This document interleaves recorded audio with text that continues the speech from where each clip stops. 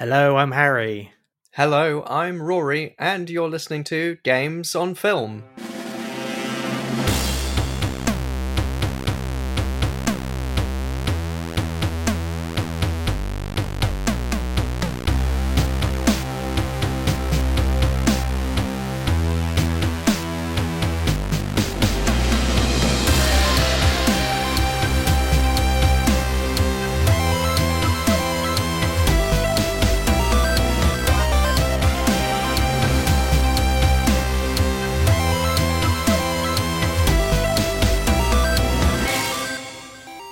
Hello, welcome to Games on Film, the podcast that celebrates video game movies. I really wanted to introduce myself as Harry of the House Steel, but then, as you're my brother, you'd be introducing yourself in pretty much the same way, wouldn't you? Yeah, not much variety on that front. No, we don't have really interesting surnames like Cypher does in the show Castlevania, which we're returning to today. It's so far our only video game TV show we've actually looked at, and we haven't looked at any in between the previous episode where we looked at the show where we covered seasons 1 and 2, and there's, plenty still there, and there's plenty more to come on the video game TV show front, but it was nice to return to the world of Castlevania once again. I hadn't actually watched season 3 since it was released, so I kind of managed to watch season 3 and 4 back to back in the space of about a week and a half, because season 4 only came out just about a week and a half ago. Yeah, I remember season 3 coming out shortly after all the lockdown and panic buying was happening due to COVID, because in season 3, one of the characters asks, "What the fuck is toilet paper?" And I'm like, yeah, tell me about it. Look at the flipping shelves of the stores right now. But yeah, it's crazy how it's been. It's been so much time. Our first Castlevania episode was relatively early. Which number was that? Do you remember? I think it was maybe around 19. No, 19. Okay. Yeah, I watched Castlevania 3 when it came out, and because I really enjoyed the first 2 seasons, so I was kind of itching to return to it, but I knew we kind of had to wait until this one, not least because I think it had been widely reported this was going to be the sort of final season, I would say, of Castlevania as we know it, because it has been word, hasn't there, of potential spin-offs, and I don't know how much is wishful thinking and how much of it is true. I think they have announced that they are planning to make a return to the Castlevania universe, but it would be not so much a spin-off, but it would be set within the same universe but with a new set of characters. But given how many games there are, and often featuring different time periods and different members of the Belmont dynasty, there's quite a lot of material they can draw from. Yeah, it's weird, isn't it? That's because that exists, because all those games exist, fans will be A-okay with completely recasting the characters, but it seems like all other shows and films, you just can't do that. I guess we'd be looking at Castlevania The Next Generation. Oh, I hope so. Yeah. Yeah, but like in the 24th century then, I suppose. But yeah, I think obviously the TV show we're talking about was heavily influenced by the PlayStation game Symphony of Night. We talked about that in the previous episode. And that follows Alucard. Simon Belmont is the famous one from the first couple of Castlevania games. So, I can see it happening. I think also maybe another reason why a fifth quote-unquote Castlevania season would take a break is, of course, the whole Warren Ellis situation, which happened, I would say came to light at was it June or August last year, and like a huge quantity of women came forward to accuse Warren Ellis of I think sexual coercion, manipulation, gaslighting, coercion. It's one of those cases. I thought that he was completely cut out of Castlevania for season 4, but apparently his work had all been completed. And so you kind of, when we're watching these episodes for this review, that does stick in the mind a bit, doesn't it? Yeah, I was under the impression because of, as you say, all this came to light after season 3, but before season 4, that his name wouldn't necessarily feature anywhere. But I guess he had written all the episodes, so and he did create the series. But yes, they have said that he wouldn't be involved in any subsequent iterations of Castlevania on Netflix. So that's what will happen. But it does mean that, I suppose, in essence, this being marked as the final season of this iteration of Castlevania, it does wrap things up with his involvement, as well as with, to the extent, the characters. We won't get too far into spoiler territory just yet, but there will be spoilers, obviously, for Castlevania Season 3 and 4, and by that token, 1 and 2. So do listen back to our previous Castlevania episode if you want to catch up on our thoughts on that. Yeah, since I think our last review of Castlevania, I've gotten into vampires in a big way. I mean, I always liked monsters, and I always liked Francis Ford Coppola's Bram Stoker's Dracula. Coppola, not Copula. Coppola. Oh dear, that's a Freudian slip. Have you become something of a, what's the character in Dracula? Renwick? Oh yeah, I was just trying to think. A Vlad fan, Vlad Tass. I don't know. Yeah, it's funny though. Recently, there's been an announcement for a film called The Bride of Dracula, and I think there's a Renwick film happening. So they do like chip away, don't they, at what they can, utilize from the mythos of Dracula. Is this the return of the Dark Universe that we can? We've all been waiting for with bated breath. I think so. I think bizarrely, some of the announcements said, yes, this is a Dark Universe movie. Just let it lie. But I guess that, like, Universal have been resurrecting their horror. So we did have like the new version of The Invisible Man, which in a way was the sort of Blumhouse, was it taking over ownership of just, no, forget Dark Universe. We'll do it properly. Yeah, I think it's one of those, how the DC movie universe seems to have these mainline films and then sort of bizarre offshoots which don't really fit into a canon if you actually give a crap of that sort of thing. I think they approached Universal saying, can we just take this character and like make our own movie? It's so funny though, because I'm sure The Invisible Man is now out of license and can be used by anyone. Yeah, Universal don't own the concept of Invisible Men or Draculas or Frankensteins. It's so funny though, because in the games of Castlevania, you get like a Frankenstein's monster at one point, and you're like, "Hello." But speaking of that, I did download the Castlevania collection. It was like an anniversary collection for I can't remember what anniversary. And I think upon release, people were disappointed because it does seem to be like a grab bag of early Castlevania games. So you would hope it would have Symphony of Night or some of the bigger games, but it had Castlevanias 1 to 4, plus I think the spin-off Bloodlines, the completely off-kilter Kid Dracula, which is a really, really fun, very colourful NES platform game, as you play. Its name suggests, Kid Dracula. And there's also a couple of Game Boy games, and there's quite a lot of fun to play a really low resolution Game Boy game with a big screen. But they're all tough as nails. And I remember in our last episode about Castlevania, I was telling you how I beat Dracula by using the rewind feature like 100 times. I am sort of auto-saving almost after every enemy in Castlevania 3. and at time of recording, I'm at the start of the last level of Castlevania 3. And I'm doing this because I wanted to see if the TV show, which is based on Castlevania 3, ended in a similar way, but we'll get to that, I suppose.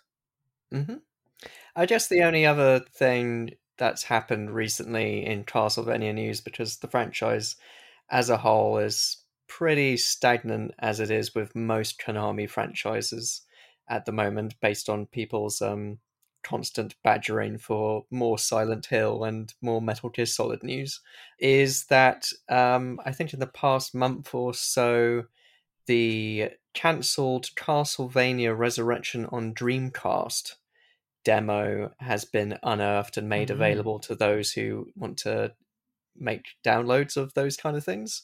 I've seen some footage of it. It doesn't look like we missed out on too much, because it's that kind of, I think Castlevania, as things like Castlevania 64 and I guess this Dreamcast thing, whether or not it's ever really had successful 3D iterations, I know there have been, but it always seems to me that the kind of side-scrolling versions of it are the more popular entries, at least. But it's an interesting artifact, particularly because the Dreamcast, being the console it was and not the success that it could have been, many games were started development and were subsequently cancelled. So there's a wealth of demos and games and treasures to be found out there. But it's just interesting that I hadn't even heard of this Dreamcast Castlevania game, and lo and behold, a demo existed of it, complete with music and graphics and a few playable levels. It should have been called Dream Castlevania. It would have been perfect, but wasn't to be. Dracula is dead by my hand and the hand of a speaker and the hand of the last of the Belmonts. The humans are in complete chaos. Good boy. Hiding in villages, being picked up by night creatures. We enclose this corridor and drink all the humans forever.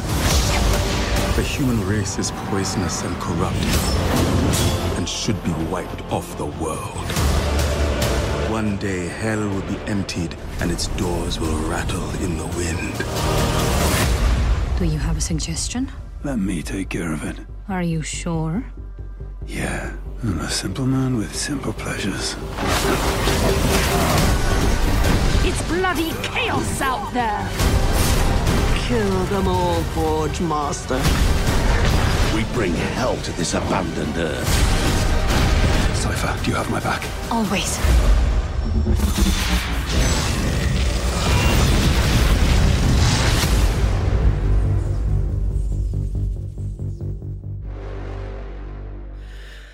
So, Castlevania series, I said season 3. It's 10 episodes, and I think the first season was 4, and the second season was 8. And here we've got season 3 and 4, both 10 episodes apiece. So, I guess how we're going to do this is sort of talk about the seasons individually and sort of follow through what happens to each group of characters, because I think for good or ill, we are following, I guess, 3 or 4 sets of characters, and they don't really meet, especially in the third season, if I recall. Would that be right? Yeah, I think I mentioned in the previous episode how the second season kind of felt like the TV show was starting to feel a bit Game of Thrones, in that there were lots. There comes a point in Game of Thrones where the different groups of characters are split up and sent in different directions and have their own quests and tasks, and there'd be full episodes where you check in with a few of them, and then another episode you check in with another few of them, and then the total kind of screen time of, say, one thread per season was maybe only like 20 minutes. Yeah. You kind of like have to check in with them every other episode for about 5 minutes just to see which part of the map they were on. Yeah, I don't think the Game of Thrones vibe has left the show come season 3 and 4. It won't be the last time we mention Game of Thrones, I should think. Yeah, because I think with all these different threads, and I think a lot of what this show does is that it's quite a lot of planning and talking and debating and pontificating, and the way the story in each of these threads slowly unfolds is very kind of deliberately paced. It does mean you get a lot of scenes where it's just characters sort of standing around having static dialogue with each other, and then you'll get every episode or so some punctuation of very dynamic, bloody action, usually with a bunch of night creatures terrorizing villagers and ripping their throats out. Yeah, that's kind of what they do. They terrorize the villager. There's not a throat unpulled. But what I'll say sort of generally, and my feelings of the first couple of seasons, I felt like obviously the first season was just sort of establishing itself. It was more of a prologue to the events of season 2.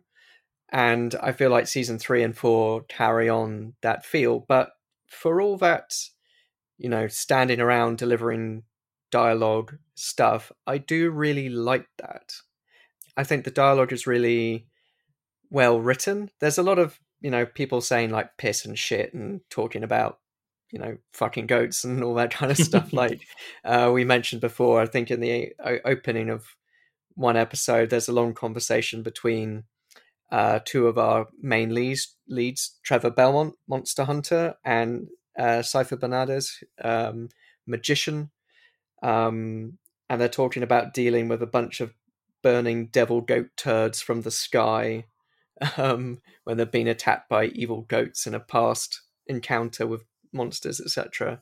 So there's a lots of colourful dialogue in that respect. But I just like how, I guess with having these additional episodes, one may say, oh, this episode's a bit filler, this thing doesn't really advance the plot too much. And definitely there is the case where everything builds towards usually the penultimate episode of a season where it's all out battles, it's all out, fighting and war. So it's like, okay, this is where all the, real animation energy went into making sure that those sequences worked.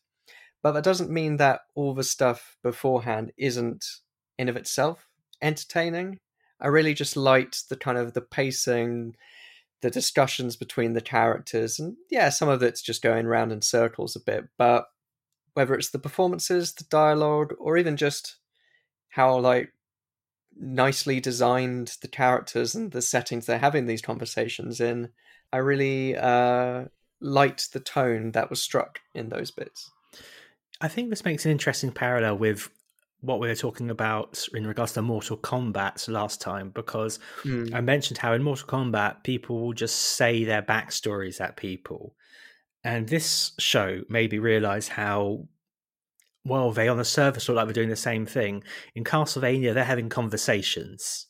It's always Isaac talking to someone, and I think Isaac's story in season 3 was my favourite part of season 3, because when we last left Isaac, he had been cast out of Castle Dracula by Dracula so that Dracula could save Isaac. And Isaac feels just a great loss because Dracula is no longer in his life. He feels betrayed because I think Hector, his co-Forge Master, helped Camilla take over Castle Dracula. So he's on a mission of revenge, and as I mentioned about the whole Game of Thronesy connections, this on the surface reminds me a lot of maybe season 2 of Game of Thrones. So let's say light spoilers for Game of Thrones throughout, but in Game of Thrones season 2, one of like the series' favorite characters spends a lot of time walking through the desert, not really doing much. I won't say who it is, but she spends a lot of her time saying, "Where are my dragons?" But the difference here is that Isaac, he does seem to be on a mission, and he has several very interesting conversations with other humans, because remember, he's trying to revenge himself on all humans, and also with a fellow night creature at one point. And sometimes it's very on the nose. I think he literally says at one point, I have agency and you have agency. And I thought, yeah, that's like a writer's room note talking about people's agency. I know we're talking about vampires and fantasy beasts, but my suspension of disbelief was a little bit shattered when he starts talking about his agency and shit. But as I said, it's it's people shooting the shit in an interesting way. And in fact, I got a little bit more disinterested whenever we had scenes entirely devoted to battle, because I feel the battles in season 3 and season 4 just weren't ever able to top what the big battle at the end of season 2, both on sort of a technical level. I thought they were slightly less well animated, but maybe that's just rose tinted glasses. Though the battle I'm referencing in season 2, I've watched multiple times and it still takes my breath away every time. But that battle in season 2 was also the first time our heroes, Trevor, Alucard, and Cypher, were working as a unit. And it's the only time I think the show uses the video game music. We mentioned Bloody Tears, the iconic tune. So that just had everything. And then there's certainly impressive battles and emotional battles in seasons 3 and 4, but it's often felt like action for action's sake. So I agree, the conversations and the dialogue of this is really good. Is, you know, kept me interested. And I think that brings us to the sort of the threads of the different of season 3, and how I agree. I think the Isaac thread is maybe season 3 at its strongest, and I think Isaac as a character is maybe one of the most interesting characters, if not the most interesting character in the show. And it's quite funny when towards the end of season 4, Isaac finally confronts Carmilla and she says, "Is that Isaac, the least interesting man in Dracula's castle?" Ooh. Such a sick burn. I know, but a bit pathetic as well. But yeah, I think the journey that he goes on, and it is a lot of, yes, him sending his night creatures out to slaughter humans that cross him, but he has a lot of in-depth conversations he has to take a boat in order to get to where Hector has been taken by Carmilla back to her home of Styria, and he enlists the services of this boat captain played by Lance Reddick. Yeah. And, you know, great actor, lovely presence, and he does a lovely vocal performance in this with his happy boat of monsters, where he sort of agrees to take these night creatures and promises, "You will not be eaten by my beasties." But I just love the exchanges and there's just the awkward moment where there's just like all these terrifying looking beasts with red eyes just like standing aboard this vessel, just like staring into the distance amongst slightly nervous crew members. That's a very interesting character. He's only ever known as the captain, and crucially, he's not the pirate who is sort of missing in action. By which I mean he's in the game Castlevania 3 Dracula's Curse, but he doesn't feature in any of the show. There's a reference in season 3, I think, Jason Isaacs' judge character who runs this village. He mentions sort of a land pirate who's sort of terrorizing people in his boat with wheels, but that's been acknowledged as a bit of an Easter egg by the staff. But and season 4, there's a character, Greta, who is from a town called Dynasty. Okay, and her name is a little bit like, I believe you're referring to Grant Dynasty. Yes.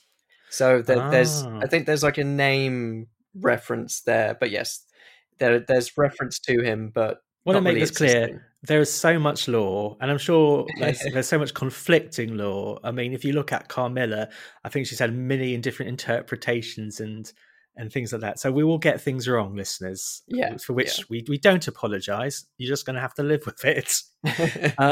But the captain character talking about, he hasn't got a name, and he's the guy. He's like one of the really important minor characters, because I think he sees these beasts coming up the pier, these beasties, and he knows he's dead unless he just plays the situation, I suppose.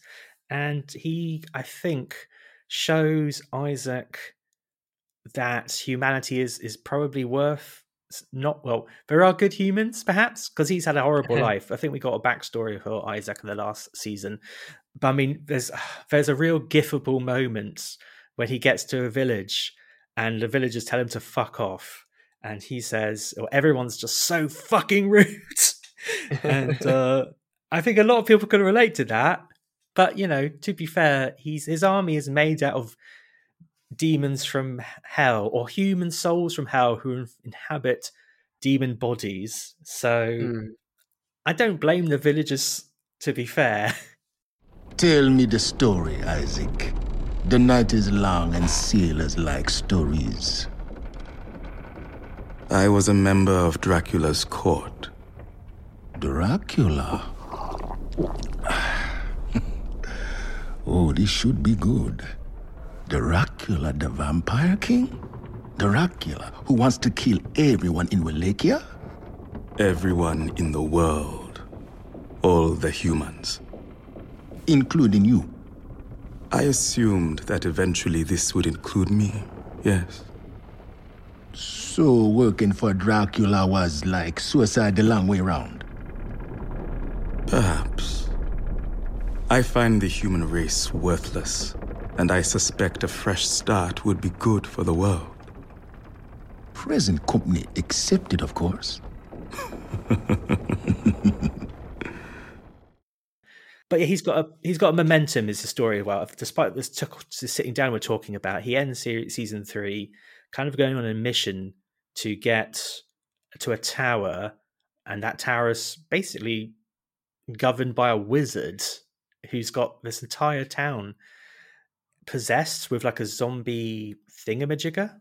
I think that's its name. Yeah, I think it's one of the most striking. It sort of criss cuts between that action and action happening in other threads at that time. But I think the kind of magic slave city that Isaac encounters and defeats the magician for, where the whole town has been built, possessed by, people under control of the magician, has some of the most striking set pieces and action, and just like the visuals of having this kind of ball of humans floating in the sky.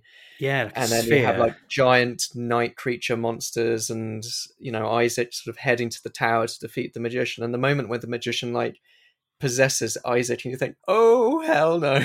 Yeah, I should have thought of that. You walk into a town full of people possessed by a wizard, and then like, this won't. I'm sure this is fine. I could just walk right in. But I think that's definitely some of the strongest in any of the seasons of the show. And I think, it didn't seem like necessarily the most sort of essential thing plot-wise, but it definitely like sets Isaac on that path. And, that sort of earlier discussion he has with that night creature bug who makes a reappearance in season 4. And I like how he's playing with a little doll, because it's all about the sort of the human soul and the memories he has before he was sent to hell. It did make me think of Salad Fingers. Yes, he does have that sort of voice, doesn't he? I remember watching that scene a year ago and getting chills, and I still sort of got that way now. He isn't named in the show, but if you turn on the subtitles, his name is Fly's Eyes because of his bug like the fly style eyes. I know, Fly's Eyes. It's like how Pinhead was never called Pinhead in Hellraiser until like the special effects people just called him that. Yeah. But yeah, he's just got this whispering voice, and it's just horror. I think I might have mentioned this before. I'm like terrified of hell. I'm not religious though, and also I don't really believe in heaven. I just like think, oh hell. But his character was, in a nutshell, he was persecuted by Christianity. He was under torture, I guess, for questioning the existence of God, and he was told to give up some fellow philosophers, and he did, but was still killed. And because of that betrayal, he was sent to hell. And there's this line where he says, "I was sent to hell because the world is insane." And it's that real sort of nihilistic unfairness. And like, what can you do but rage against it? So, yeah, obviously, Isaac's on this path of evil and destruction, but he does have an arc, and I think he becomes, just skipping to season 4, he sort of turns himself around. And I guess we'll get to that a bit more seriously later, because he sort of, that's where he intercuts with like Hector's journey. So I guess one question we're asking ourselves at the end of season 2 is that Dracula dies, and there's always a risk when that happens, because series 1 and 2 were sort of dealing with the fallout of his grief, wasn't it? And then when this vacuum appears, obviously power vacuums makes for an interesting story, but it also does mean that you've got rid of something that was really enjoyable to watch. So season 3 sort of picks up a few months after season 2, and we join Trevor and Cypher on the road, kicking ass, basically. Yeah, Cypher is really having a great time. And what I really like about their dynamic is that they've become a couple. And there's a bit of kind of like, obviously sort of like fighting and squabbling, and the way they treat each other is sometimes a little bit bickering, but there's like, it's like there's a couple that, but there's not like, it means that gets rid of the sort of will they won't they tension. And there's like love and affection, but also understanding and having each other's backs. And it never feels too like showy or like pushed to the fore. It's like they both remain. Get a room, guys. but it's like they remain independent, and they remain like powerful, strong characters in respect of each other.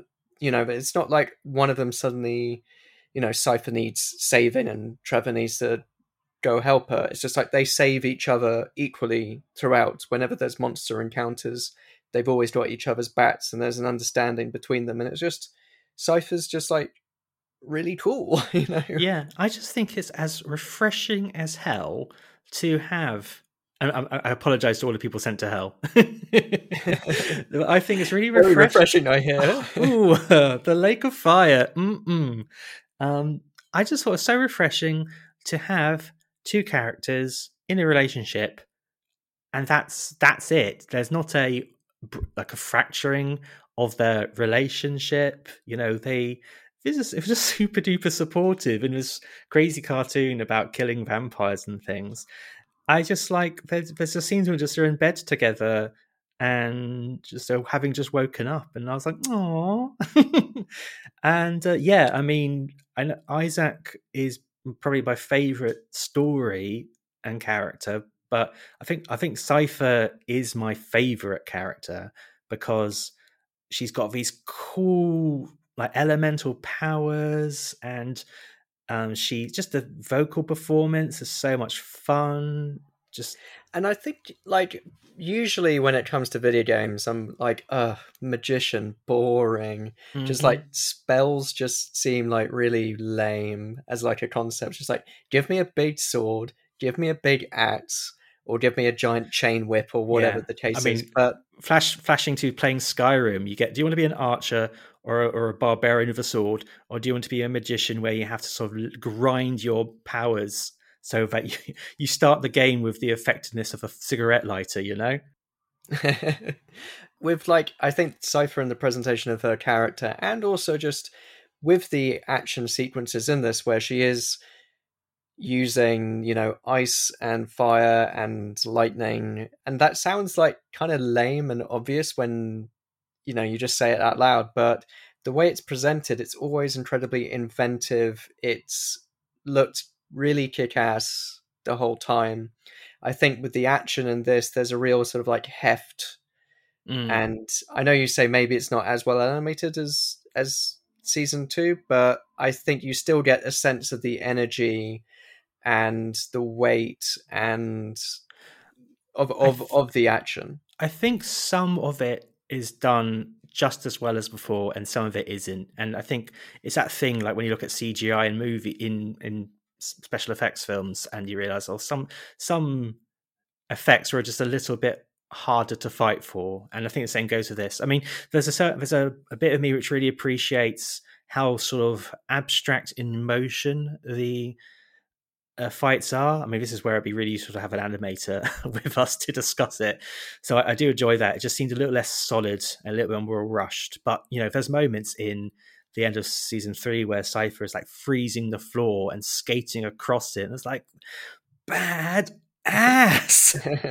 and she's, repulsor firing herself up into the air, and like Iron Man. Like Iron Man. And as I said, I've been playing the NES game featuring Cypher, and that game is very interesting because you can split off. I mean, it's one of those NES games, like it reminds me of Super Mario Bros. 3, where the first game and the second game look pretty good, and then the third game is like a quantum leap, and the third game of Castlevania has splitting pathways, and you can change characters between Cypher and Alucard depending whether or not you meet them. And when you're playing a Cypher and you encounter a waterfall, you can use your freeze power and you freeze the waterfall, and you freeze. If you jump, you can sort of skate along the water on your feet. I mean, all that's in the game. So I do love it when this show, it just sort of boggles my mind that this is based upon a particular NES game, really, And you wouldn't believe it, but I'm seeing, I was just jumping a little bit into season 4. It starts with a montage where Trevor and Cypher are doing much as what we're doing at the start of season 3, killing monsters. But in season 4, the monsters are like skeletons in armor. And I was so pleased to see the skeletons, because I do like night crawlers. I do like night creatures being killed and all, but they are pretty. Well, no, I was going to say they're generic. I would say that a whole portion of them are generic, but there's also a lot of creativity there. So don't get me wrong, but I don't recognize them so much from their games. And so, just show me your basic skeleton with a sword, and I'm happy. I mean, ever since Jason and the Argonauts, I'm happy. Yeah. But so the whole Trevor and Cypher team, they sort of rock into a town. I'm just trying to remember the name of the town. Lindenfeld. And they say hello to Jason Isaacs, who is the judge. Didn't sound like him whatsoever, but that's maybe a good vocal performance then. I guess so. But apparently he has Castlevania form before. He voiced Satan in the Lords of Shadow games. Oh. In Castlevania Season 4, we meet a character called Varney, voiced by Malcolm McDowell, and I looked that character up. Varney appears in various Castlevania games, including one where he's voiced by Patrick Stewart. And I'm like, Patrick Stewart and Malcolm McDowell are together again, like in Star Trek Generations. Anyway. So they keep themselves on the down low. I feel like, having talked about Cypher, we should talk about Trevor, but I don't think he's necessarily develops much. He gets maybe more sober. Yeah, I suppose so. But I guess, whereas Cypher is like, this is badass, she is really enjoying herself, as you say. I think Trevor is waiting sort of for the shoe to drop. And I think actually one of the best moments in season 3 is the sort of bittersweet ending where I want to say save the village, but the village has been sort of decimated, and I think everyone is dead. Pretty much. And there's this line where Trevor says, we've been spending a few months living your life, adventures and victories. Now we're living my life. And then I've written here total bullshit. I can't remember if you said total bullshit. I think that's me paraphrasing him saying total bullshit. So maybe his thing is trying not to be drawn in. I don't know. But regardless, I still enjoy the performance of, what's his face? Richard Armitage. Do apologize. Yeah, I do enjoy his performance. They just take the mickey out of each other. They jokes and I think sort of the key thing in the first episode of season 3 is finally, after being on the road for ages, Trevor gets a beer and he takes one sip, says it's better than Sets and I love you, and Cypher takes issue with that and instantly freezes his beer, which drops to the ground in a splat. Nice. Shall we buy some food for the road? Really? Yeah. Because we're having fun, right? I admit it. I do. You and me, we're doing good things, and it's been pretty far from boring. But also, Lindenfeld is starting to give me the creeps. Do you think they really worship Dracula. They do. Would you both please accompany me? For tea? I like tea. I don't. I mean, here's the thing about their plotline in season 3. They meet an evil as fuck looking high priest called Salah, with like I think the eye design, it's so funny, eyes and animations, because you get like little dots like in Rick and Morty, which are like these squiggles, and in Castlevania everyone has got these kind of boss-eyed saucers, but none more than Salah. And Salah's thing is like, so one day, and this is I think said outright maybe in the first or second episode, but one day a demon crashed into our church, into our priory, and ended up in the basement. What happened to demon? Nothing. Like, pretty much. And they spend the whole time Columboing this shit. I mean, actually, there's I'm sure, an Easter egg about Columbo, because I think Cypher is talking to some of the evil sort of monks, and she does turn around with her finger up, going, "Just one more thing." Yeah. And I think this is after her explaining to them that they wear the mark of hell, and they're like, "Oh, we just thought it was like a cool symbol." Yeah. And so it's like when people draw those like little S's in their school textbooks, and it's so funny. I saw a graffiti of those S's the other day. There was one, and then like half of another, and I don't know if he had been caught by the police or if he just thought, this is so fucking lame. I'm tagging. I don't know. I still like that S. Anyway, moving on.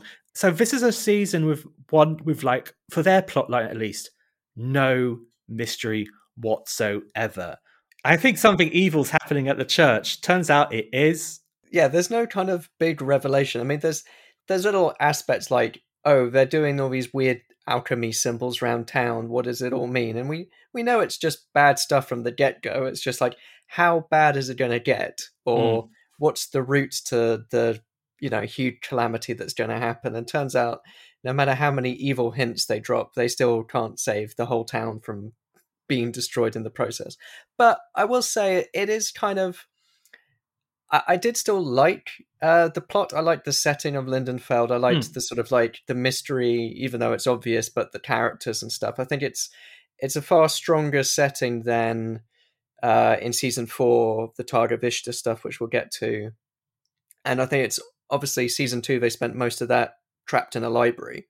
I think actually this gives them kind of fun stuff to do, action to do, a little bit of sleuthing, a little bit of slaying. So I think it's like, may not be the strongest storyline for them in terms of character development or in terms of plot progression, but I think in terms of action setting and what that gives the characters and the way they interact with the judge, etc., I think it has something more to it than maybe some of the other stuff they get up to. I mean, this was vaunted as being very influenced by sort of H.P. Lovecraft this season, and a literal Cthulhu appears in the final battle. So yeah, it deals with sort of cosmic horror more than bloody horror, and so much of H.P. Lovecraft writings is like people have been sort of insidiously manipulated by a higher power.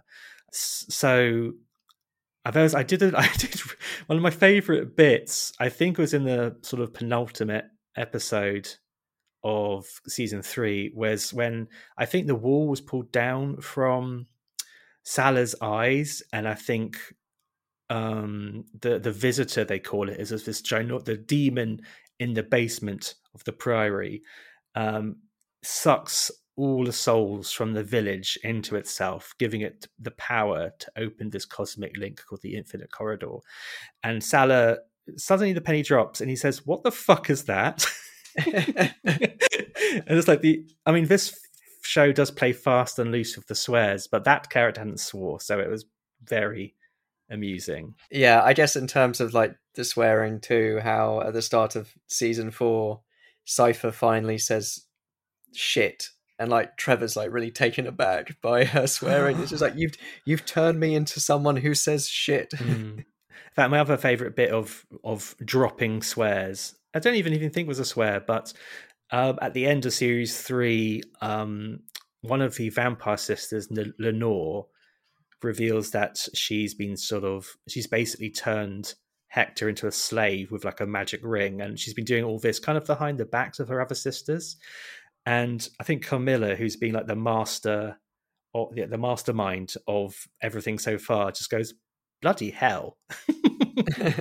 I mean, there's some great voice acting in this. Such a cast. I mean, talking about cast, we've got in Trevor and Cypher's story in season 3, the one and only Bill Nye playing, now it's spelt Saint Germain, but is it Saint Germain? Saint Germain, I suppose.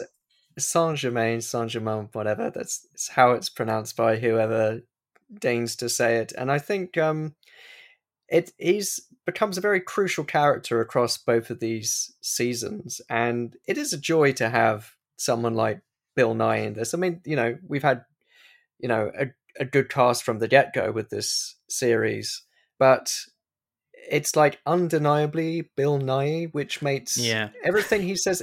It's one of those things where I don't know if he ever really truly inhabits the character, but then it does mean you get to hear Bill Nye say like crazy things about Dracula and, just deliver all these like pithy asides and talk about accidentally inventing absinthe and waking up naked 3 weeks later in Latvia, and all these kind of little sort of jokey bits and pieces, which it's are so fun. funny. I think my vision of Bill Nye is so connected to things like Love Actually, and like everyone loves Bill Nye. And when you think, and so my brain was going, what's Bill Nye doing in this thing with all these vampires? And I thought, oh, you mean Bill Nye from Underworld? Do you mean Bill Nye from Shaun of the Dead, where he plays a zombie? He's like, he likes his genre stuff just as much. So, but no, I do agree. I feel like they wrote this character thinking we need a Bill Nye type, and someone said, what about Bill Nye? And there he is.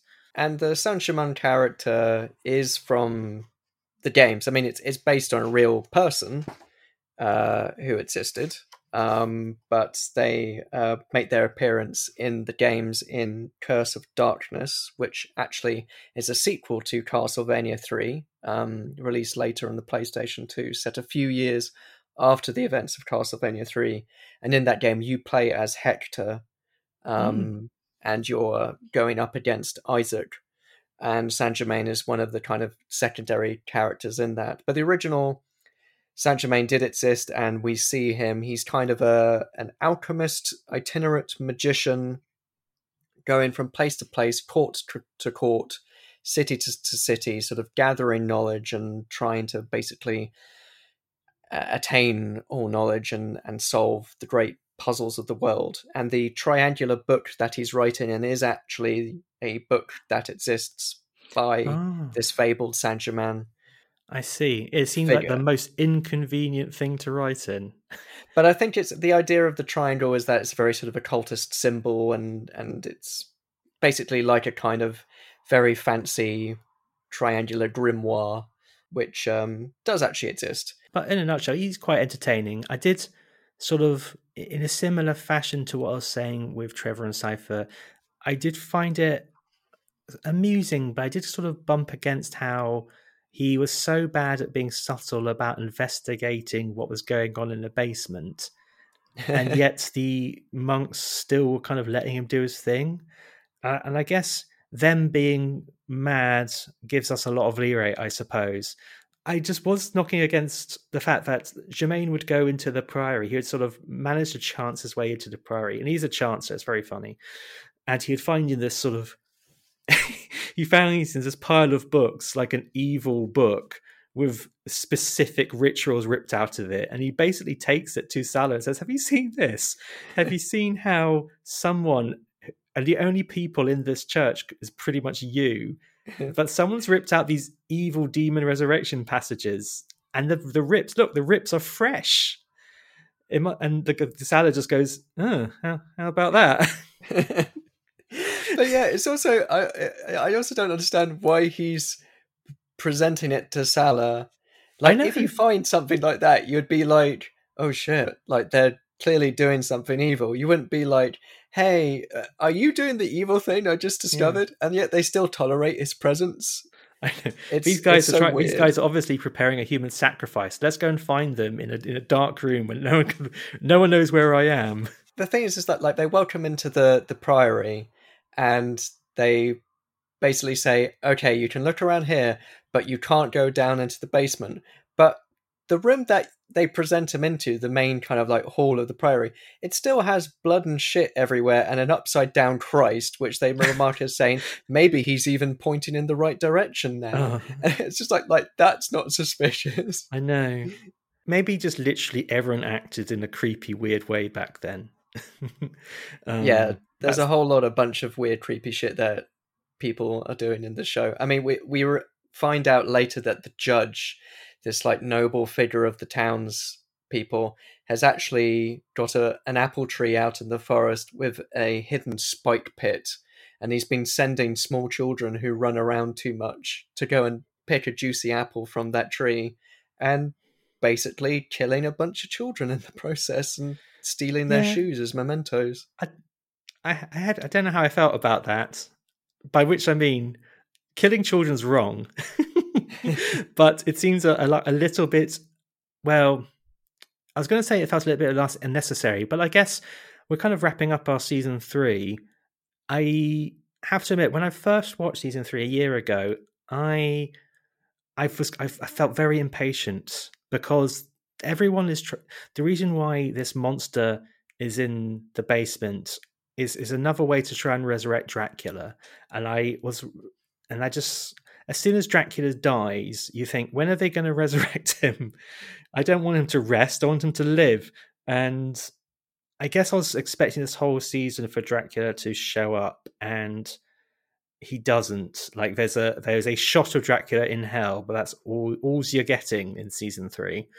So I was a little bit bummed out by season 3, especially because, as we've talked about, the mystery was so flippin' obvious. But watching it a second time, I really enjoyed it.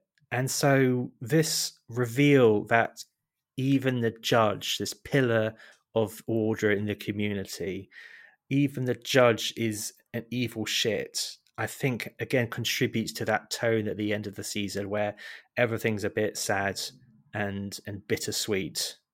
We haven't even sort of mentioned the other sort of third hero yet, but that sort of reflected in Alucard, who is son of Dracula and Dracula's love, and Dracula's love Lisa, and it was Lisa's execution in Targovishta, which is a setting for season 4 as well, which basically kickstarted the whole Dracula's revenge of this TV show. But Alucard is I think the start of sort of season 3 where he's at is really beautiful. He's just on his own. The Dracula's castle is stuck in this one place. It can't teleport like it used to, and he's just very lonely. He's created little dolly versions of Trevor and Cypher to kind of chat to, which is so beautiful. It's so funny. Because it's the humour. It's the humour we love about Castlevania. I think that's really important. It's really, really funny. Yeah. And yeah, he does pretty good impressions of them as well. But yeah, it's just that kind of like that stillness, that loneliness, the emptiness of not having just sort of killed your father, but, you know, just the castle itself. I mean, every time they say castle in this TV show, drink your beverage or whatever, because you can't have a show called Castlevania without a whole bunch of castle stuff happening. It is a shame no one peeks around the corner and breathes the word Vania. Oh, this is my lonely castle, Vania. Who said that? What a fucking stupid name for a show and game series, Castlevania. Flipping I like it. I know, it's perfect, but it's still like, sometimes to step back and be like, I mean, I just imagine seeing that on the title page of your scripts, and like Bill Nye's like, oh, I'm in a show called Castlevania. What do you think, Trevor? I think I hate everything and everybody, so I'm going to get drunk on beer that's been brewed in an old sheep carcass, and then I'm going to stick my tiny penis in a dead dog I found in a ditch to make hay babies or something, because I am actually more stupid than mud. You are a horrible, terrible person. And many other words for horrible and terrible, because I know all the words because I'm smarter than everybody. And one day I will go back to live with my flippin' family in a cart, which makes me better than everyone. You will all die in a fire. A big one.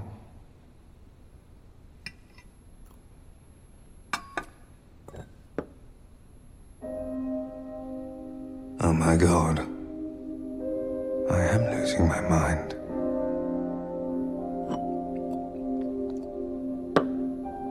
It's only been a month. I think. But yeah, he's super duper lonely, but then he's joined by a couple of friends. Taka and Sumi. And in a nice bit of continuity from season 2, they are from Japan and they were under the thumb of one of the vampire lords who showed up in season 2. And I don't think that vampire had any dialogue, but she had the sort of, I guess, empress aesthetic. And they've got a really horrible backstory, don't they, Sumi and Taka? They just watch her toy with her food, and it's a really grisly, and I think we mentioned this in our first review of Castlevania. It does have a lot of blood, but I think it manages to skirt the line of not making gore badass. And we've talked about people being badasses in this, but when people die in this and it's horrible, that is meant to be conveyed. Yeah, it's deliberately unpleasant and grisly when it wants to be. One thing we didn't mention really in our Mortal Kombat review, which I touched on, I mean, we talked about how Kung Lao, he's like the only hero who does sort of like a fatality and sort of slices somebody in half. And it just made me realize, we just casually accepted something a psychopath would do. and it was all for the fate of Earth. I guess so, but as I say, I just Jesus Christ. Yeah, Jesus Christ indeed is all I could think of. Jesus Christ, Kung Lao.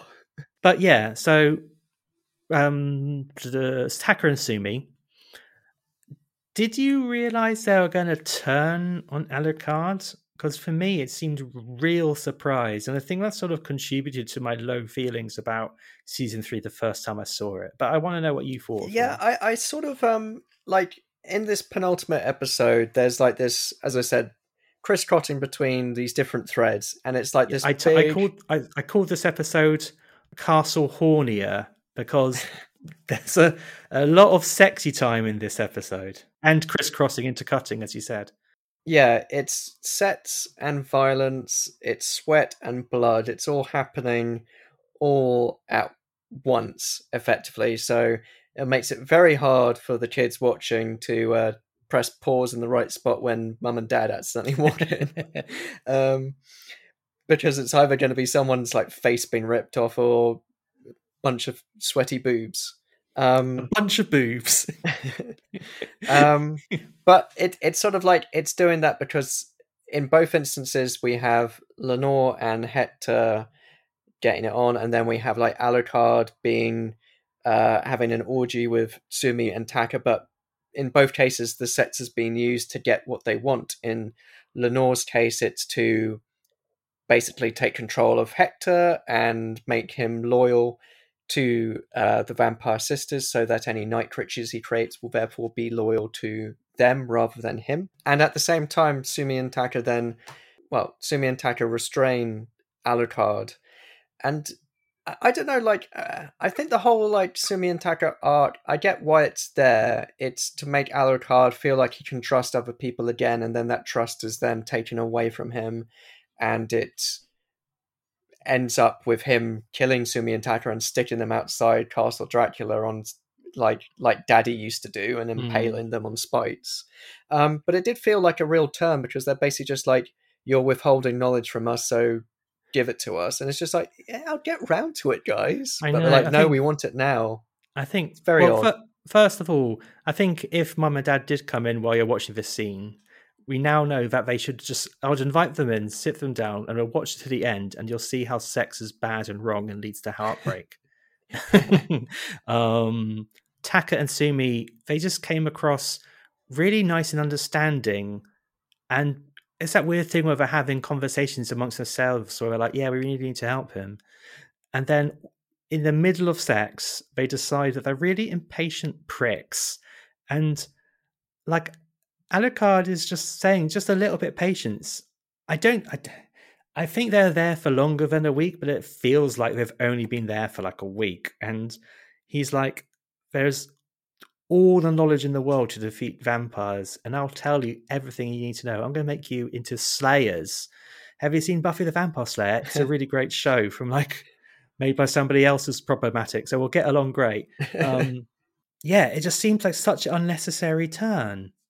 They just needed to wait a little bit longer. You know, funny enough, they wanted to skip the foreplay and go straight to the crying. The regret. But yeah, I guess it does serve a purpose. It does have a purpose in that it makes Alucard feel ever more alone, but it sort of does mean he starts season 4 much in the same way as he starts season 3. And in a way, yeah, it doesn't actually change things too much, because he gets a message that this town dynasty is being overrun by night creatures. Can he help? And then he kind of just like goes and helps them. So it's not like his mistrust of humans or helping people really like impacts in any way.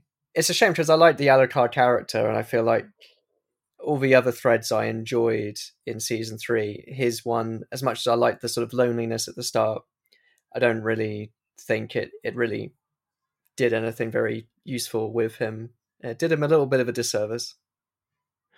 I understand the desire to not keep repeating yourself. I think it would have been very easy to try and orchestrate a way that Alucard and Cypher and Trevor just go around the country together.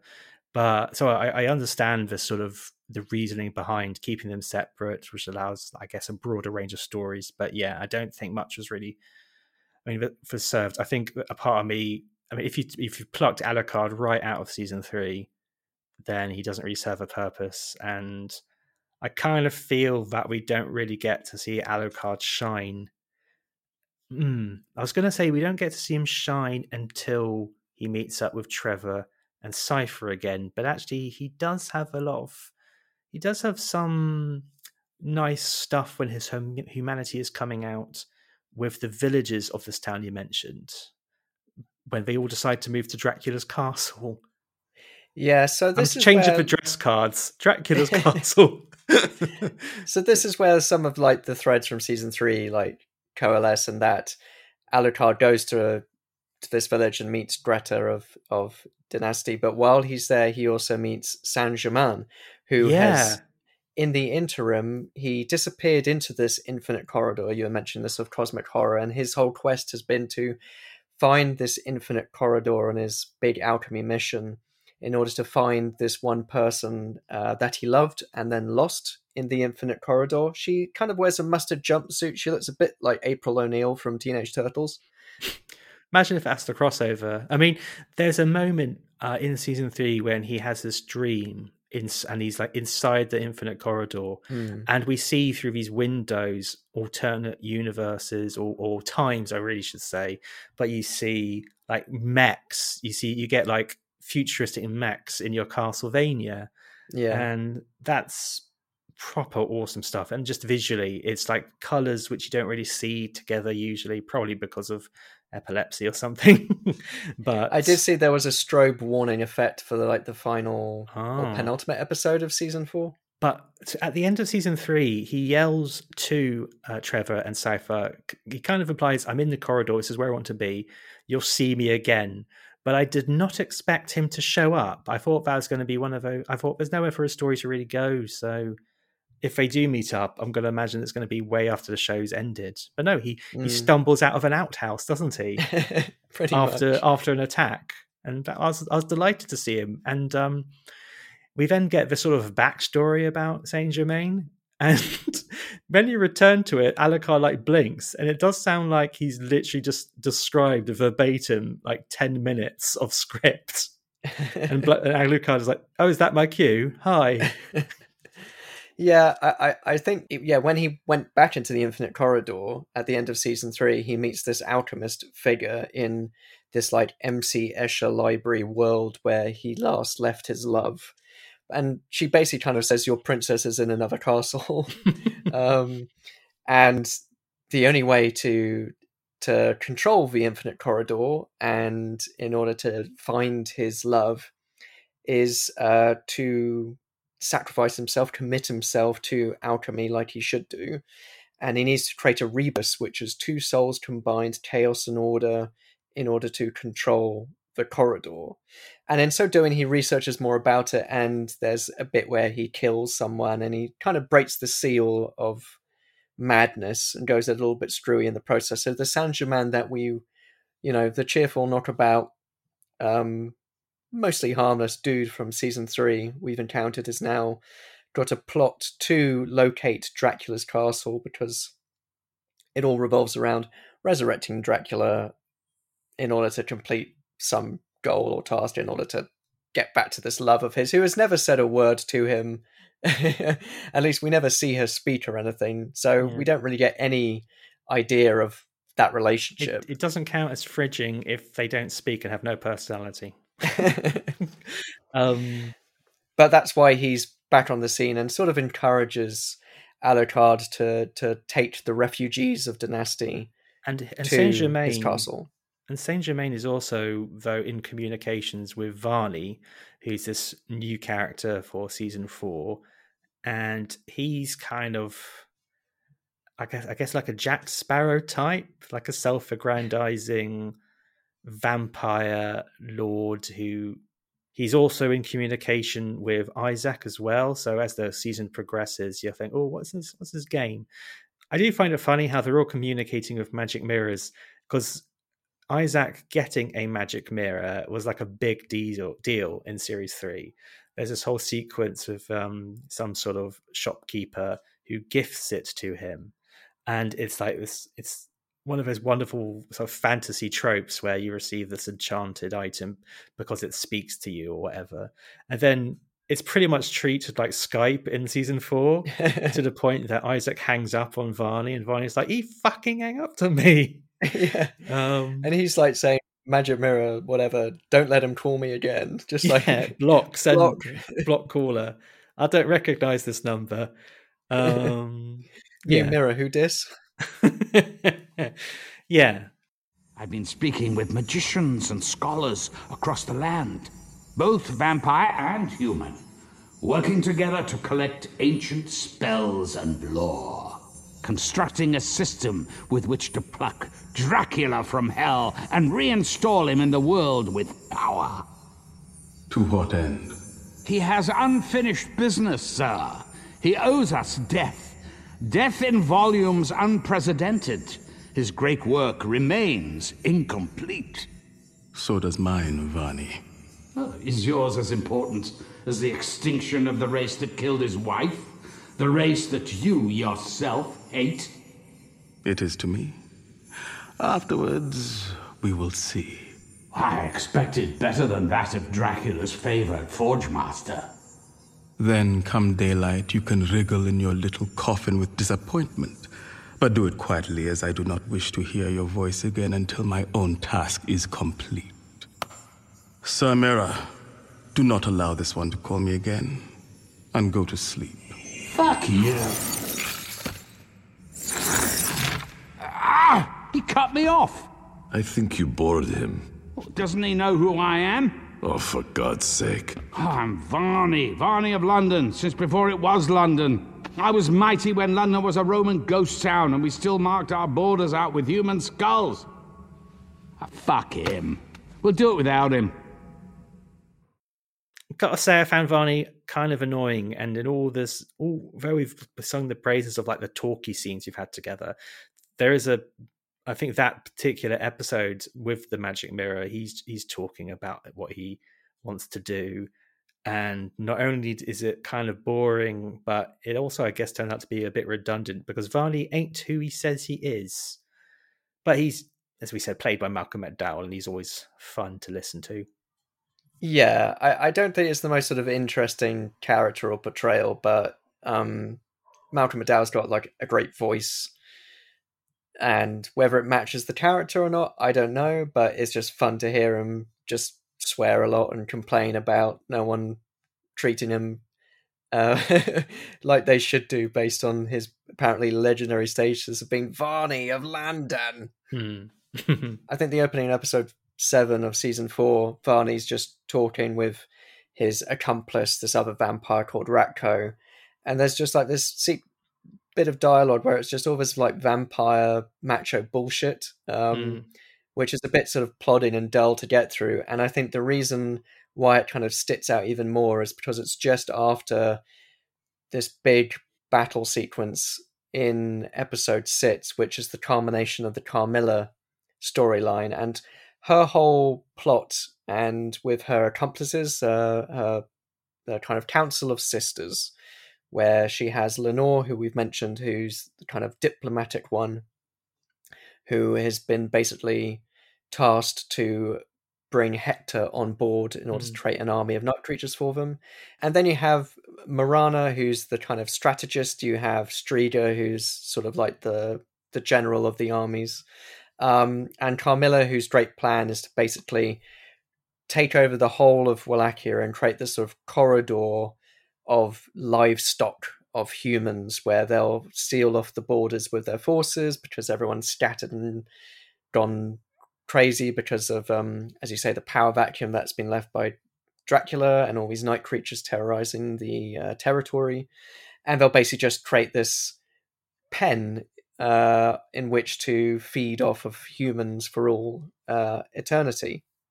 So you have this plot where they want to create this vampire empire, effectively, and it's this whole idea that it's ruling this territory. It's 4 women vampires against a bunch of stupid old men, and I think that's like a really interesting, strong dynamic. And I kind of like the interaction between the sisters, and individually, I think they're interesting characters, and I like the performances themselves.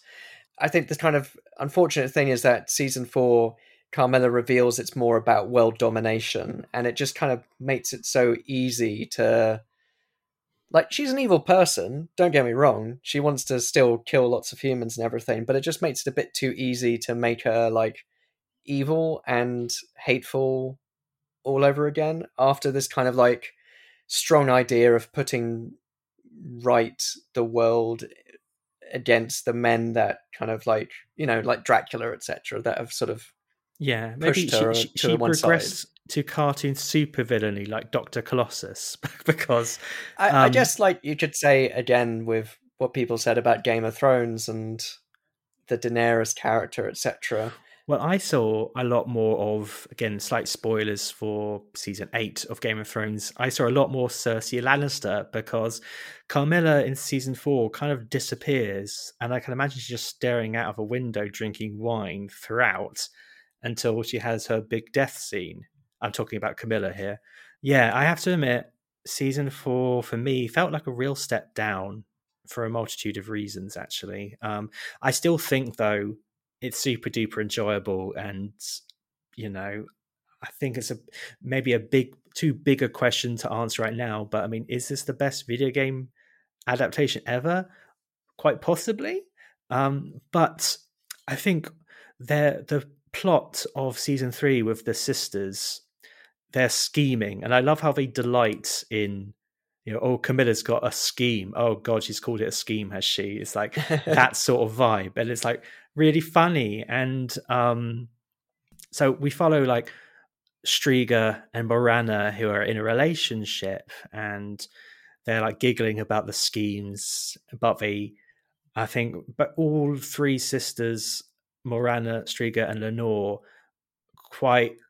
see the sense in Carmilla's plan just to create a bit of stability, to create this food supply, and that's it. But Yeah, the promise of season 3, I think, does like dissipate when you realize Carmilla wants to take over the world, and maybe in a meta sort of way. We all know this is like the end of season 4, so we know she's not going to take over the world, is she? So in season 4, Morana and Striga, they go off to start to lay the groundwork for this human pen and their armies. And after like one battle, which was pretty badass, because you've got Striga in her day armor when she opens a chest and says day armor, and you're like, yeah, and kind of looks like Nightmare and Soul Calibur. Yeah, she's got this massive sword, and although I talked about like distasteful gore earlier, I think this is one bit where, I guess it's because they're being attacked by humans,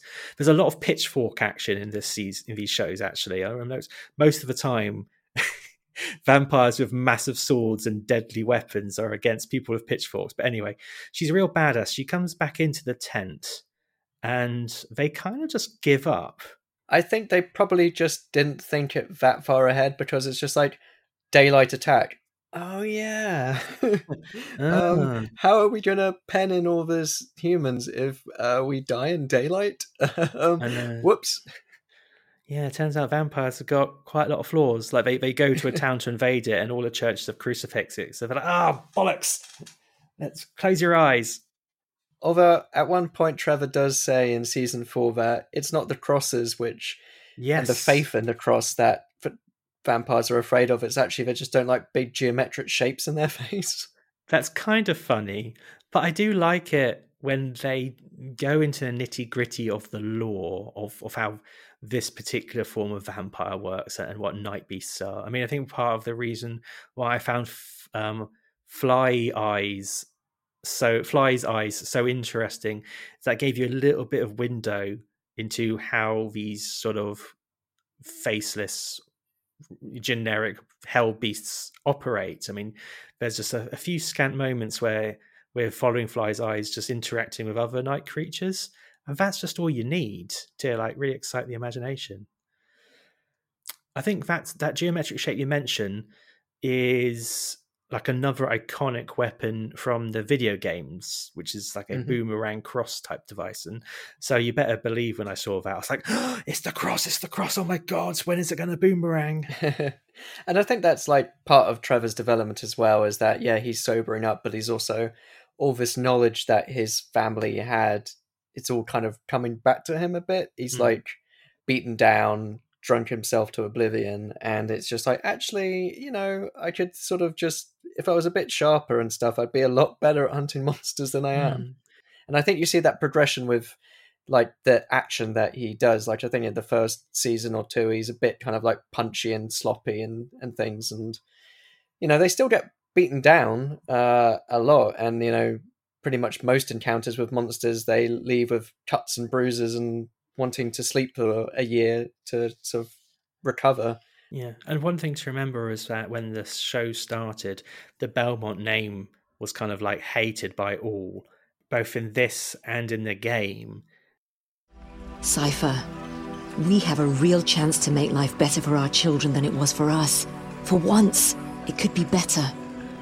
For all our children. She's good. I know. You're in real trouble. What are you going to call the village? New Dynasty? I thought we might call it Belmont.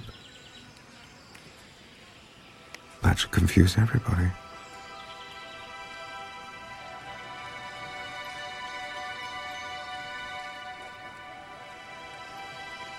I think I'd like to live in a place called Belmont. So Trevor is already dead. They even cut the music out of the penultimate episode of season 9, which makes you think that means somebody's dead. That's when TV shows do that, it's a moment of silence. Exactly, but no, he turns out he was apparently hiding somewhere for 2 weeks after apparently dying. But by the way, the town was going to be named Belmont, and so Belmont is like a heroic name, and this is all a prequel to the first Castlevania game, of course. So both and the NES game, it sort of there's not exactly a cinematic, but at the end of the NES game, there's text to say that the Belmont name will be celebrated here on in, and he does have a development at the end by the end of season 4, having fought death and all that. The Trevor and Cypher plot, their return to Targa Vista is not very interesting. No. There's this whole talk of this underground court, which just seems like a lot of filler to get them back to Dracula's castle. Effectively, just hidden in this court is this big mirror which Varney is also looking for, and they happen to kind of like find it at the same time as Varney finds the underground court, as when Trevor and Cypher enter the court itself. Varney leaps through the mirror to meet up with Saint-Germain, who's trying to resurrect Dracula, and Trevor and Cypher follow suit. That's the thing, the dynamic of the trio, as you say, like distancing themselves from each other is like a good tactic to tell more stories, but when the gang's all back together, it's like vampire hunters fucking assemble. It's it does pick up the last 3 episodes, or whenever they're back in the. They're not in Dracula's castle. They're back in which castle? They're in Dracula's castle. Dracula's castle. But no, again, not only does it pick up because the characters are back together, but you get our heroes running down corridors, killing beasties, and I think all it could use is somebody whip cracking a candlestick and like a heart pops out of it. I think there might have been a joke he used in the last season thing, but you get that in the Powerhouse animation logo at the end. They have a fight with some more vampire. They're fighting vampire lords, bosses in like rooms full of cogs. They're all using their powers together. It's like it's poetry. They get to the top of the castle, and apparently the guy pulling all the strings, I think just in this season, but the big bad is Death himself. Sort of, because now crucially Death, the Grim Reaper, shows up as bosses throughout the games of Castlevania. Again, I've been trying to defeat him a lot today. But apparently trying to beat Death is hard. So it turns out Death was also masquerading as the alchemist who convinced Saint-Germain to commit himself to the cause. He was also as Varney, and for some reason best known to himself, like Death said, I know, I'll masquerade as this really annoying vampire and have a pissy fit with Isaac over the internet, but you know what I mean. It's sort of not really the Grim Reaper. He describes himself as sort of a creature which eats what gets released when you die. So he is like a soul sucker, really. And I quite soul sucker, and I'm sure that blaxploitation movie exists.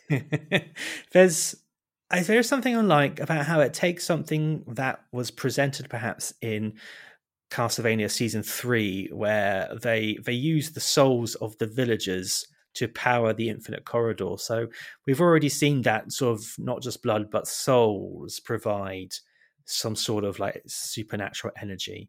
But the big plan to resurrect Dracula seems to be something along the lines of Death needs Dracula because Dracula wants to kill the world, and if he kills the world, like all the souls from that will go into Death's tummy. And little did he know that somewhere else Carmilla's doing the same thing. Could have probably just like tapped Carmilla for that. Well, I think Carmilla wanted to rule the world. Maybe that's the crucial thing. She didn't want to kill everyone, but of course a lot of people die. I think there's still enough for Death to fill his tummy up with. I mean, obviously it's impressively bonkers, and I like the visuals of the fight. It's because it's none more video gamey when you've got a little man with a whip running up against like a skyscraper-sized skull-headed monster of death. I mean, I just felt like Death, you can probably find other ways to do this. It just felt like I think he does drop a line where he's a hand wavy line where he says he can't directly kill people.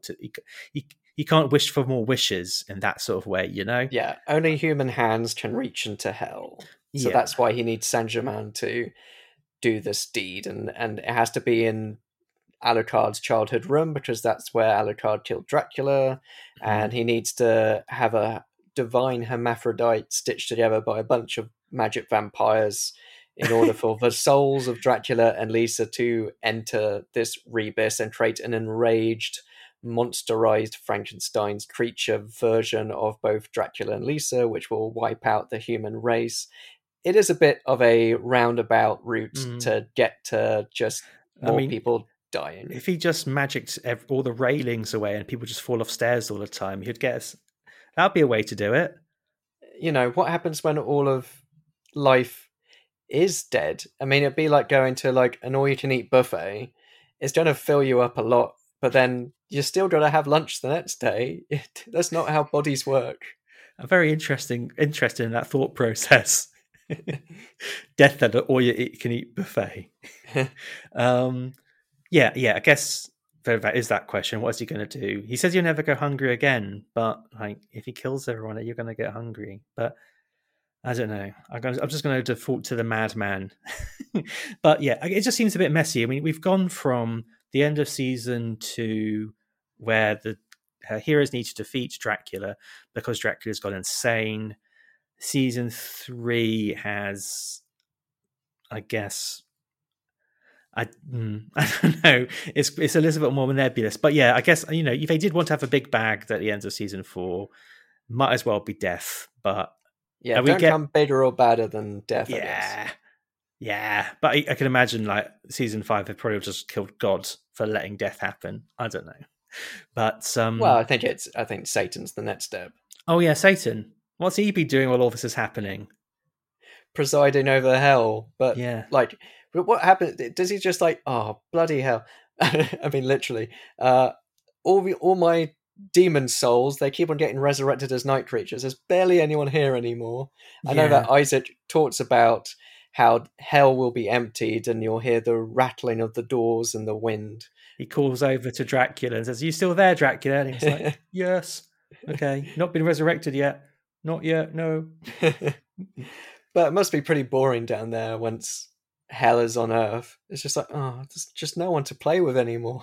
My last note in season 4 was, despite me feeling it being pretty meh and the emotion not being truly earned, I couldn't help but feel emotional. And I think it's down to the characters because they've been a lot of you enjoy being with them. As I said, I feel like I'm repeating myself, but like quite impressive visuals, but I wasn't quite connecting with him killing death, and so when I mean, I can't, is he all that bad? But no, I mean, you get the credits music, so the lack of credits music when he dies. I'm like, no, okay.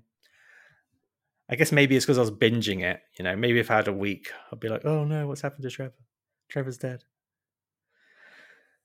So season 4, episode 10. Entitled "It's Been a Strange Ride," which I think is a great final episode name. It's sort of dealing with the aftermath, that sort of village around Dracula's castle is rebuilding. Cypher has sort of not really been talking, but things haven't really finished in Styria, have they? Because Isaac.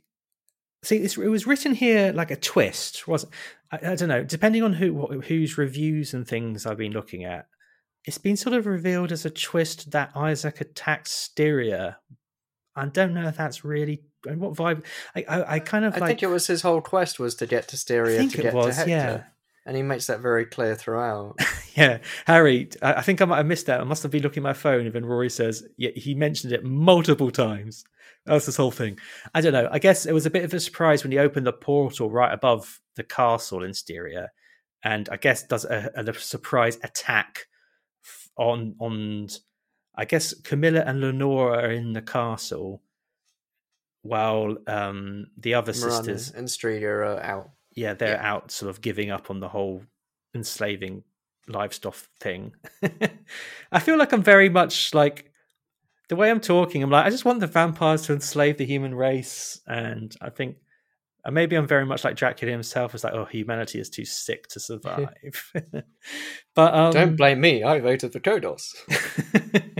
But Isaac, because he's a badass, he sort of manages to take over the castle, although he was sort of flipping around all the time. And I was just thinking, so what if he did sort of slip and kill himself? What would his army of demons do?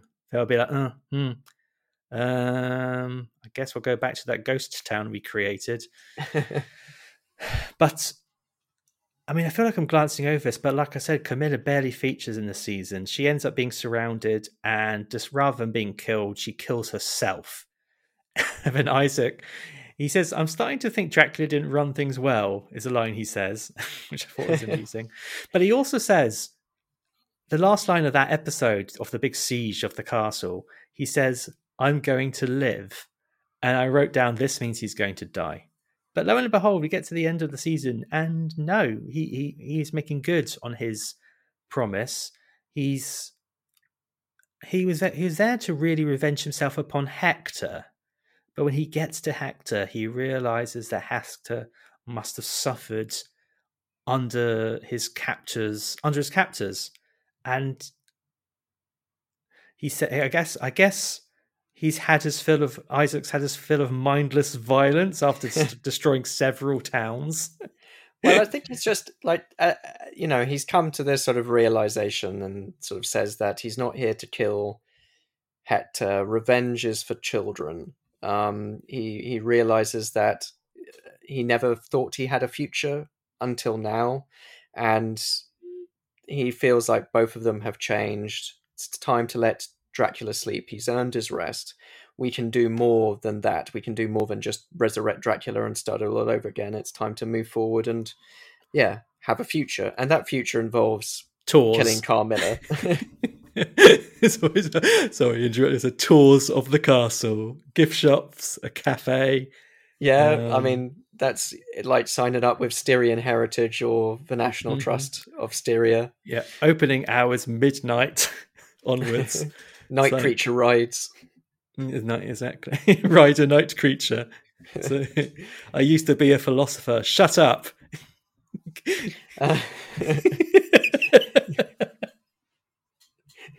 Oh dear. So I'm apparently we're tired of experts. And so, I used to be a philosopher. Quiet. Timmy wants his ride. Have another berry. Yes. Oh, I would like it. Yeah. Anyway. But it leaves us with Hector kind of expecting that Isaac would take his revenge on him. It now leaves him questioning, well, what do I do next? And he sort of thinks, oh, maybe I'll just write a book about every crazy bit of shit that happened to me. Yeah, I'm going to write a primer strategy guide on beating Castlevania. But it does leave this awkward question where it's just like, oh, what does this mean for us and Lenore? And they haven't always had the best relationship. That, he's been abused and put in a prison and sort of manipulated into sex and loyalty and stuff. But I guess there's still this like care that he has for her. But, her life has been spared, but she's effectively trapped in this castle. And so she decides to go and see the sunlight that everyone's been raving about and commits herself to dust. 5-star review, even though it's just 1 star.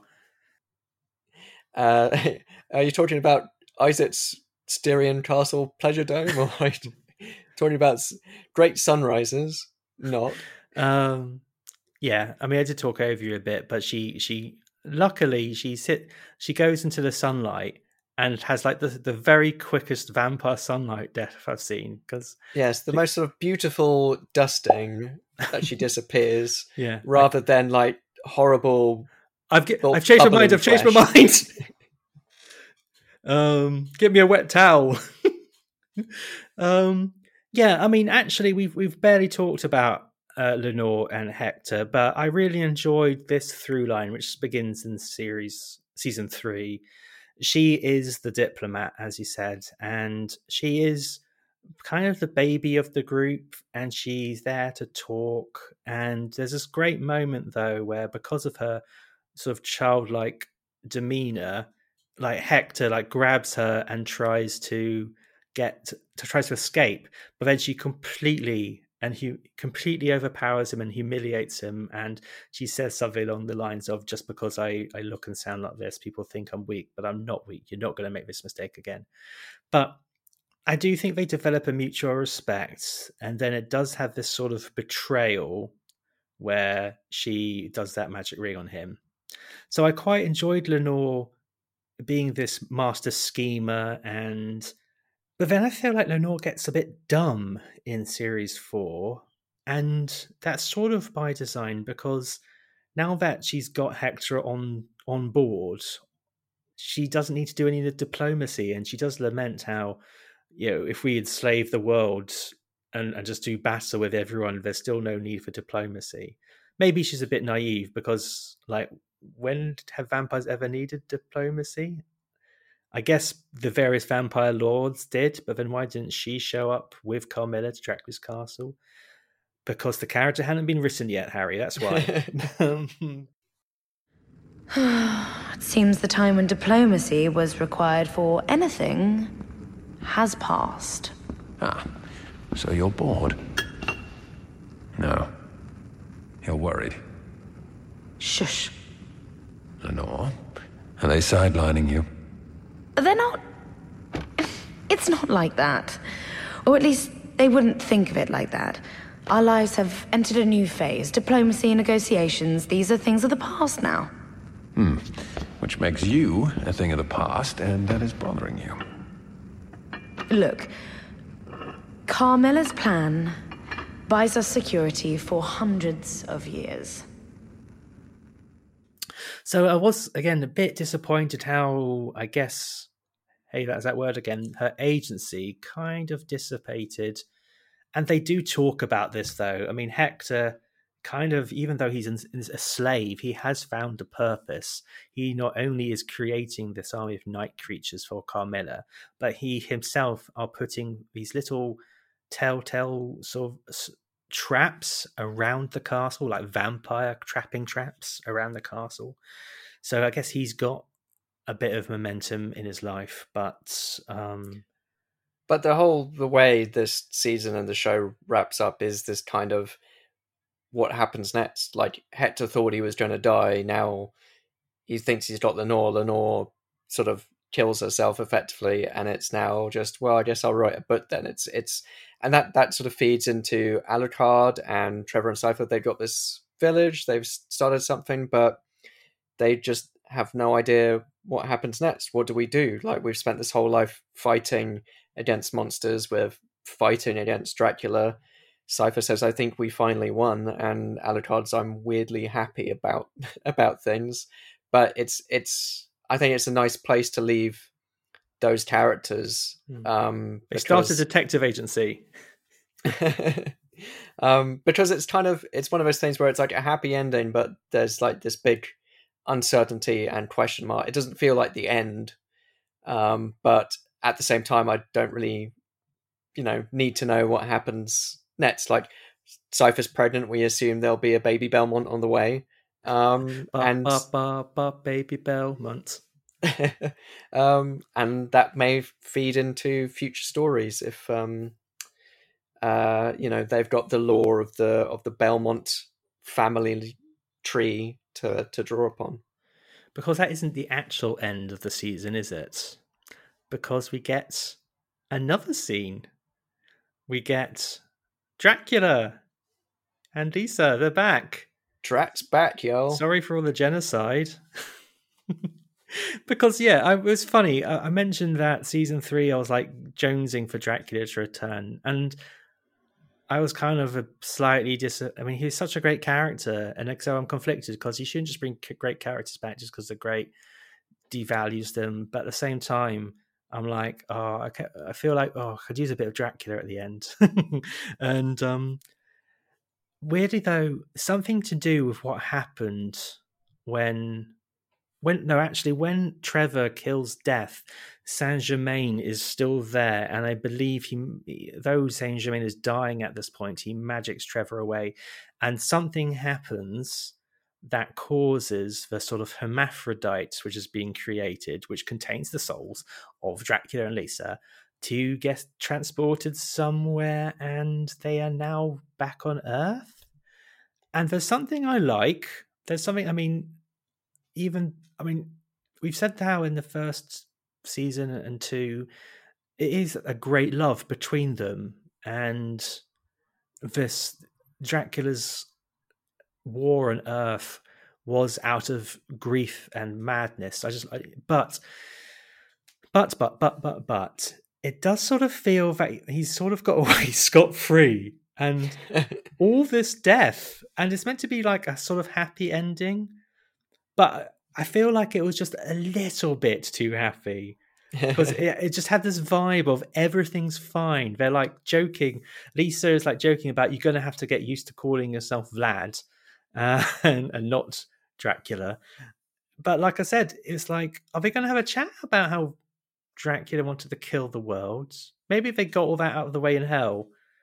Maybe seeing lots of people in hell kind of make Lisa kind of got over the whole like death being the end sort of thing. I don't know. But how did you feel about this little button? Yeah, I think it's like as a little sweet nod, maybe just sort of please the fans. It's meant to make it fairly cyclical in the sense that the first episode starts with like Dracula and Lisa meeting, and you know, that love story and things, and it's sort of nice how they're like, we need to like leave the poor boy alone, like he needs closure, so let's not. They're not gonna tell their son they're alive. Fuck him. It's like, oh, but I like my castle. It's just like, no, you're not allowed back there. Yeah, go to your room where you killed me. But I think it's one of those things where it's like a fun little tag, and not to think about it in the grand scheme of things too much. Like the fact that they kind of say, well, what do we do now? And Dracula's like, there's a little place in northeast England called Whitby, and they have an abbey there. I enjoyed that. And it's where the sun barely shines. I did like that. But I guess, Castlevania 3 is a prequel to the other Castlevania games. There's nothing to say that this show has to be a prequel to anything. So Dracula could be happy and nice forever. But my video game brain was like, but in 100 years he needs to get evil, so he fights Simon. So I don't know. Maybe all that will happen is that Simon writes Dracula a really horrible letter, and it enrages him so much that he's like, right, okay, Drat's back and he's badder than ever. You've just made me think of a sitcom where like Dracula lives next door in a suburban house. He lives next door to Van Helsing, and they're like the worst of neighbors. Dracula, what? Keep your music down, your organ music. Do you have to cook with so much garlic, Van Helsing? It's wafting in my kitchen. Yeah, it's melting my face. It's like, I'd say that's an improvement. Audience laughter. And well, stop your demon dogs defecating on my lawn. Yeah. It's I'm going to start writing that script in lieu of the original Odd Couple. You heard it here first. So I have ranked my seasons, which I think is probably easier to do than our Resident Evil ranking, because there's a little less to compute. I do think season 2 is my favorite because that's when the characters, Alucard, Trevor and Cypher, they spend most time together, even though they're in the basement, but there's still a lot of fun interaction there. I am enjoying the Dracula height of his madness, the extra vampire lords you get, and I don't think this show has ever been better than its big bloody tears fight at the end. Then I think I ranked 3 in second place. the first season I put at third place, and the fourth and final season I put at the bottom of my list, because I think it's probably that thing where, like with any ending, all the promise of what came before does have to sort of coalesce and get to the end, and some of it landed, some of it didn't for me. Yeah, I'd go with something similar. I might sort of like have season 3 slightly edging forward, but I'd have to rewatch season 2 to really know where it landed. Less because, I mean, I didn't care much for the Alucard stuff, but I think it's the strongest Isaac stuff. I think it's the strongest Trevor and Cypher stuff, and the only thing that it's really lacking is having that dynamic with Alucard and Trevor and Cypher there. So that's the thing which I think is missing. I could watch a whole show of Isaac doing his thing, really. So, yeah. I mean, yeah, he was cool. And he wanted to kill everyone, but but that's the thing. I think overall, this is definitely one of the strongest adaptations of a video game that we've had taken sort of collectively, and you know, it has some flaws for sure, but it'll just be interesting to do more, I guess, video game TV shows and seeing how, you know, the benefit of time and allowing those stories, which quite often in video games, not so much in a NES game necessarily, but in video games in general, need that space to breathe, perhaps. But yeah, the thing is though that I think this does try and do its philosophy. It does have thoughts in its head, and I don't think I'll see that in like the Super Mario Super Show. I just I'm hoping that upcoming video game TV shows have smarts as well as like cool, sexy people shooting vampires. That's the show. It's a spell. Murder wakes it up. What kind of spell? Resurrection. It wouldn't have worked. It's missing parts. But he would have killed these people to try. And the other thing? A sigil. Sort of a magical code. It will have the name of the person he was trying to bring back from the dead. Oh, let me guess. It decodes as Vlad Dracula Tepesh. Why the fuck would anyone do that? Huh? Would you do that? Oh, exactly. God, this is getting on my nerves. I wish I could fucking kill you twice! So it sounds like 2 recommendations then for Castlevania. But in the meantime, how can people keep in touch with Games on Film? You can find our website at gamesonfilm.wixsite.com/podcast, which has information about video game movies and all our episodes. And all our episodes are available wherever you get your podcasts. That could be SoundCloud, Acast, Apple Podcasts, Spotify. Do like, rate, review, share, subscribe, wherever you can. Games on Film is also on social media. We're on Facebook, Twitter, and Instagram at Games on Film Pod. And we're also individually on Twitter. I'm at Rory Steele. I'm at Only Man Who Can. And you can contact the show via email, gamesonfilmpod@gmail.com. Please do follow us on the social media channels. We post information about forthcoming video game movies and video game TV shows and anything else which might be of interest to the video game movie TV show aficionado. And the music for Games on Film was composed by David Lightfoot. Well, this might be the end of the Castlevania episodes we're doing, but you know, hopefully we'll hear something about the future, even if it will be something to do with vampires. I was about to say what could it be? What could it be about? It'll be about vampires. Castlevania, this time werewolves. They have shown up, so we'll see. This time more werewolves. I'm just imagining big scoops of werewolves going into my pick and mix bag. But yeah, I guess it's been a lot of fun to talk about this series. And a lot of fun to watch. Until next time, I've been Harry. I've been Rory. Take care. Bye-bye. Bye-bye.